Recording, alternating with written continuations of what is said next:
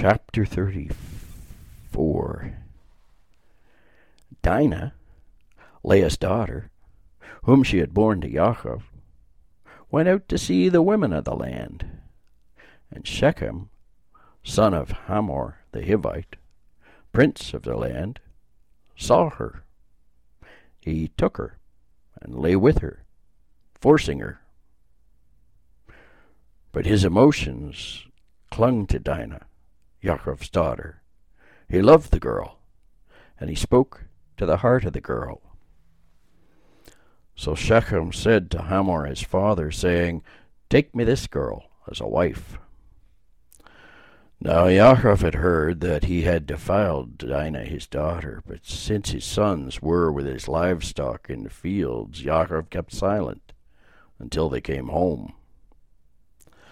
Hamor, Shechem's father, went out to Yaakov to speak with him.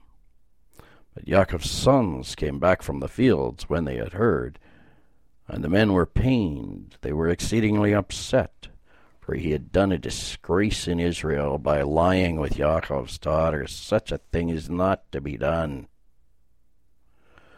Hamor spoke with them, saying, "My son Shechem, his emotions are so attached to your daughter. So pray, give her to him as a wife, and make marriage alliances with us. And give us your daughters, and our daughters take for yourselves. Settle among us. The land shall be before you. Settle down, travel about it, obtain holdings in it." And Shechem said to her father and to her brothers, "May I only find favor in your eyes. However much you say to me, I will give in payment. To whatever extreme you multiply the bride price and the marriage gift, I will give. However much you say to me, only give me the girl as a wife." But Yaakov's sons answered Shechem and Hamor his father with deceit, speaking thus because he had defiled Dinah their sister. And they said to them, "We cannot do this thing. Give our sister to a man who has a foreskin, for that would be a reproach for us. Only on this condition will we comply with you, if you become like us, by having each male among you circumcised. Then we will give you our daughters, and your daughters we will take for ourselves, and we will settle among you so that we become a single people. But if you do not hearken to us to be circumcised, we will take our daughter and go." The words seemed good in the eyes of Hamor and the eyes of Shechem, son of Hamor, and the young man did not hesitate to do the thing, for he desired Yaakov's daughter. Now, he carried more weight than anyone in his father's house. When Hamor and Shechem his son came back to the gate of their city, they spoke to the men of their city, saying, "These men are peaceably disposed toward us. Let them settle in the land and travel about in it, for the land is certainly wide-reaching enough for them. Let us take their daughters as wives for ourselves, and let us give them our daughters. But only on this condition will the men comply with us, to settle among us, to become a single people, that every male among us be circumcised, as they are circumcised. Their acquired livestock, their acquired property, and all their beasts, will they not then become ours? Let us only comply with them, that they may settle among us." So they hearkened to Hamor and to Shechem his son, all who go out to war from the gate of his city. All the males were circumcised, all who go out to war from the gate of his city. But on the third day it was, when they were still herding, that two of Yaakov's sons, Shimon and Levi, Dinah's full brothers, took each man his sword. They came upon the city feeling secure and killed all the males. And Hamor and Shechem his son they killed by the sword. Then they took Dinah from Shechem's house and went off.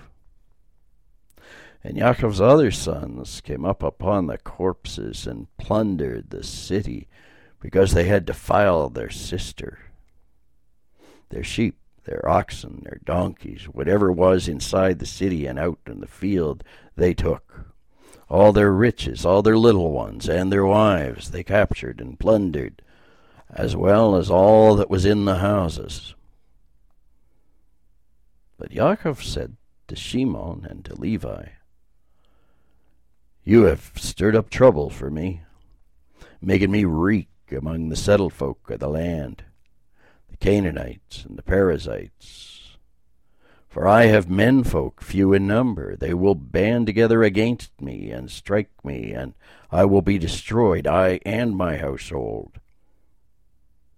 But they said, "Should our sister then be treated like a whore?" So ends chapter 34 of this reading of Genesis in 2017. Our culture listening to another. What can you claim and say, that's our people? Genesis 34, Dinah.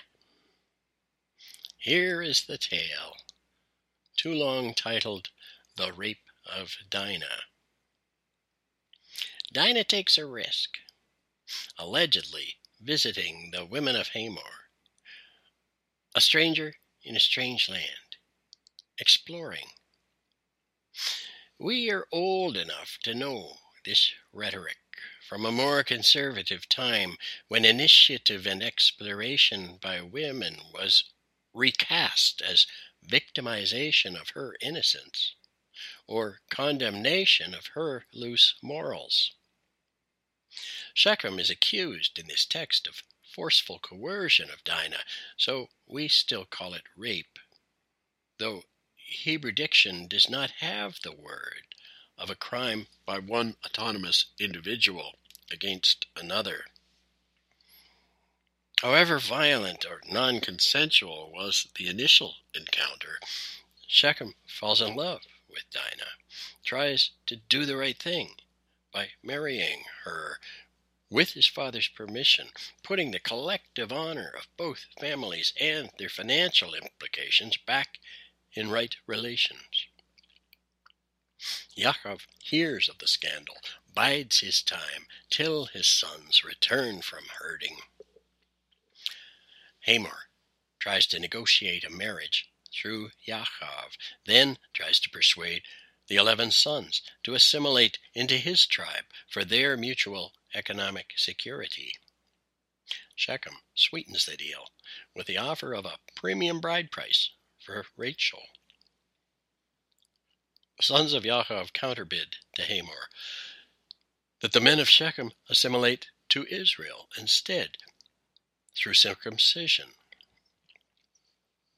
Shechem persuades them to agree by arguing to his followers that in reality the assimilation will be of Israel into Hamor's tribe.